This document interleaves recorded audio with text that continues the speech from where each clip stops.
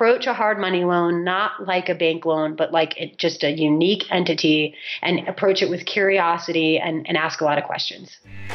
Welcome, my friend, to the best real estate investing advice ever show. I'm Joe Fairless, and before we get into the show in today's episode, which I know you'll get a lot of value from because we stay out of all the fluffy stuff and we get straight into the good stuff of real estate investing advice, I want to give a quick shout out to today's sponsor, and that's Patch of Land. They are making this show possible, and they're making tons of flipping projects possible all across the country. If you don't know about Patch of Land, then they are the number one company to go to for projects that you're flipping because they have all the money available right now. Once you get approved for your deal and yourself as a sponsor or a borrower, you're going to be funded by them, and then they go raise the money through their crowdfunding platform. So you don't have to worry about all that. They'll take care of the money and the funding for you. You just have to worry about making sure your project's a success. They've got something really cool for you. So if you are just learning about crowdfunding, they've come up with a guide. It's called the Top 10 Crowdfunding Questions Guide. And they're all the questions that you might be asking yourself. And they're all the answers. They don't leave you hanging. They got answers too. All the answers to those 10 crowdfunding questions. So you can go to patchofland.com/best ever and get that guide. And if you think you know everything about crowdfunding, I'd check this guide out just in case, because there are some interesting aspects that you'll learn. So go to patchofland.com/best ever and get that guide. Hi, Best Ever listeners. Welcome to the best real estate investing advice ever show. I'm Joe Fairless, and this is a show all about cutting through all the fluff and getting straight to real estate investing insights that move your business forward. We've talked to Robert Kiyosaki from Rich Dad Poor Dad. Barbara Corcoran from Shark Tank. And a couple days ago, episode 387, so this would have been 2 days ago, Tom Wheelwright's episode aired, and he's a CPA for Robert Kiyosaki, and boy, did I learn a lot from that. So we've had a lot of wonderful guests on the show, and we've got another wonderful guest, of course, on the show because they're a best ever guest. So with us today, we have a private money lender who is an expert in the space. Hello, Corey Dutton. How you doing? Doing great, Joe. Thanks for having me. Yeah, pleased to have you on the show, and really excited to talk about private money. And you were one of the more prepared guests I've ever had, sending me all sorts of wonderful links on stories, and I love that because it gave me a lot of context for what you're focused on and some different angles we can take. And a little bit about Corey before we get into it. Corey, as I mentioned, is a private money lender based in Salt Lake City, Utah. She's the founder of Private Money Utah. She's been recognized by Mortgage Professional America as being a top 50 elite women in the mortgage industry. So we've got a heavy hitter amongst us right now in the industry, and very, very much looking forward to getting to know you. And you know what? The one thing I didn't ask you before the show is, what's a non-real estate related interesting fact about you? So what is that? Well, I speak fluent Spanish. I'm not LDS, as most Latter-day Saints probably come from Utah that people are familiar with. But I went down to learn Spanish and lived in Costa Rica for 2 years. And so I got fluency in Spanish that way. So that's kind of an interesting fact about me that a lot of people don't know. And I learned to surf while I was down there. So that's also kind of an interesting unreal estate related fact. Nice. All right. Well, we'll keep it in mostly English for this episode because I can't hang with you in the Spanish thing. But anytime someone says that, something like that, like they can sing or know another language, sometimes I like to integrate it. So we'll stay posted on that one. With that being said, Corey, you want to give the best ever listeners a little bit more about your background, and you're focused on private money. So what about the private money why is that your focus, and give us a little more details around it?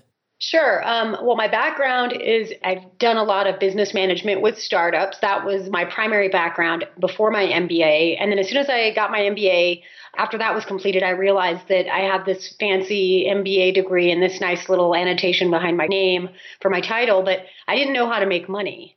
And so that was a conundrum. So I took a job with an investment company back in 2006, prior to the crash. And they invested in 5 asset classes. They did one of their asset classes, obviously, was real estate. And then along with that, they did some hard money lending. And so I was a president of one of their companies for 2 years prior to the crash from 2006 to 2008. In 2008, obviously, everybody sort of tanked that had anything in real estate. And also they had some substantial oil and gas investments. So they didn't liquidate, but they definitely downsized. And from there, I started doing hard money lending. One of the things that happened in 2008, as we all know, banks collapsed. And there were a ton of foreclosures on the market, and nobody was lending on them. So we started Private Money Utah back in 2008. A partner of mine who has been in the mortgage business now for, 25 years now. And we started Private Money Utah, and we completely curbed all of our regular mortgage lending, and we were just doing lending to real estate investors that were looking to pick up foreclosures, mostly fix and flips. So that's kind of how I got from my background of business, mostly businesses and startups, to now real estate lending. Just out of curiosity, what were the 6 asset classes that they were investing in? You said real estate, oil and gas. They were doing real estate, oil and gas, precious metals. So a lot of silver and gold purchases at that time, which was actually a pretty good thing around that time because the prices have almost doubled. They were doing financing, which was considered an asset class, which was the hard money lending aspect that they did. And then off the top of my head, there was one other type of investment that they were doing. And I think it was the securities. I didn't have a whole lot to do with that part of the business. And frankly, that's kind of where they lost a lot of money. Thank God I wasn't part of it. Yeah. And then you went to, you started your own company from there, and you were lending mostly fix and flip rehabs, right? That's right. And that was our primary focus for about the first 4 years. What's your focus now? It's shifted now to more of the commercial bridge financing. As you know, the commercial space did slow down for a while during, this post-recession or post-crash, rather. It did slow down, not a lot of new construction of new buildings, a lot of turnaround of older commercial buildings. So now we've seen a surge in the commercial real estate space because it's been dormant and people are starting to spend money in that space again and build new buildings. They need money to do that. Also, we're seeing, and it will continue over the next 2 years, there's been a surge in commercial mortgage-backed securities that have basically, those were all commercial loans done leading up to the crisis. Now those loans are coming due. They've been coming due over the last 2 years and will continue to come due over the next 2 years. So those loans need a home now because they've got to be paid off and refinanced. So we are stepping in to refinance a lot of those buildings that have come due on their loans. So when you're stepping in to refinance a loan that's about to come due, what are some of the things that you look for as a lender? We were seeing a lot in the residential space as well. A lot of real estate investors that picked up portfolios of buy and hold rental properties, single family homes, are now looking to refinance those portfolios. So this can tie into that for your best ever listeners that are doing not commercial real estate, but are focused more on the residential buy and hold market. What we look for really is the value. That's going to be the biggest thing that we're looking at. What have they done since they've purchased it to it? What value, how have they increased the value? The other thing we're looking at is the track record of the sponsor. Not so much his financials, like his credit, if he has any bankruptcies or foreclosures. We really don't care about that. We're more concerned with his ability, with his experience, his track record, the team behind him. So those are the 2 biggest factors we look for. And I know that you've done many articles because you've sent them to me, and one of them was titled Hard Money Mistakes. So what are some of the hard money mistakes that you've been seeing, and how do you remedy them? Well, that's a great question. One of the things that I talk a lot about in hard money lending, which is a popular topic among real estate investors. It's their primary means most of the time of financing their deals. There's two hot buttons in that industry. The first one is going to be the loan scams because it is unregulated, predominantly. And you see any unregulated business, you're going to see a lot of scams, people trying to pull fraud. The second thing I talk a lot about, which is the other hot button, is going to be just how do you get a hard money loan? I mean, how does it differ from a bank loan? Because most of these investors, if they've just financed their deals with cash, partners cash, family and friends money, and or bank money, and they've never used a hard money loan, going about it is extremely daunting for these people. And so those are the two kind of hot points. That article that I wrote for the Scotsman Guide talks about steering clear of hard money mistakes. When you go for a hard money loan, how do you do it? And what are the most common mistakes that people make when they're trying to get hard money loans? Believe it or not, Joe, you've got especially in your field, what you do during the day, you've got a lot of big players. You've got a lot of men and women that are very strong. They've done a lot of projects. They've got a high net worth. They have a lot of respect, a great track record, but many of these people may have never gone down the path towards hard money. And so what happens is even the smartest of men and women, when they're in an area that they're not familiar with, they make mistakes. So that's what that article talks about, is some of the most common mistakes that are made when people submit hard money loans to hard money lenders. If you could give a piece of advice, and this isn't the best ever, but in particular on if someone's wants to get a hard money loan, if you could give one piece of advice, what would it be for that scenario? I think that if I had to nail it down to one thing, it's giving too much information. I think if I had to give one lesson about submitting hard money loans, if you've never done it before as a real estate investor, to your best ever listeners, it would be definitely don't give too much information. Only give the information that the lender has requested, because it's not like a bank loan. You're not going to give all your tax returns and a huge loan application and your credit report, and then you wait and pray. It's not like that. You're only going to give information on the asset, the property that you're using for collateral for the loan. If they want any other information about you, they'll ask for it, so don't offer it. And what's the downside to giving up too much information? It happens a lot in my business, and there's two things. Most of the time when a real estate investor wants a hard money loan, they want it because of its speed of funding. It operates a lot like all cash in a real estate transaction. If you have the right connections with the right hard money lenders, a hard money loan can operate as all cash in a real estate transaction, especially if you know how to do it right. And if you want to do an all cash buy, it's usually for speed. And I think that if you give the lender too much information, it's going to slow down that speed. The second thing it's going to do is it might reveal some information that you don't want the lender to know, and then they're going to nitpick it to death, and then they're going to decline your deal. So always think about it like you're going before a judge. Only answer the questions that the judge asks you. Nothing more, nothing less. What do you think of crowdfunding, and how has that affected your line of business? I think crowdfunding is definitely a good thing for real estate investors because it gives them another avenue for financing. So I think it's great. My only consideration is the regulation of these companies. Because there's so many of them, you got to approach them with a degree of caution as a real estate investor. How many deals have they done? Do you know other real estate investors that have funded deals through them? And I think the reputation really is where you want to lead off with of what crowdfunding platform you're going to be getting financing from. Otherwise, I think that the sky's the limit. I think it's a great thing to help real estate investors get the funding they need. What's your best advice ever for real estate investors? I think it goes back to what I was talking about before, which is it just goes back to back to the hard money loan.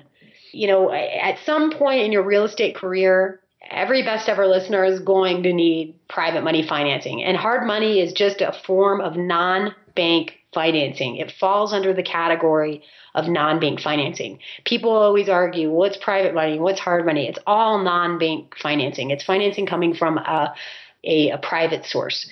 And my best advice is, when you're approaching a hard money loan, approach it not like a bank loan, but like a completely different thing, something you've never done before. Ask questions to your hard money lender, and specifically, what are your requirements for me getting this funding in a timely manner? So I think my best ever advice to the best ever listeners would be definitely approach a hard money loan, not like a bank loan, but like just a unique entity, and approach it with curiosity and ask a lot of questions.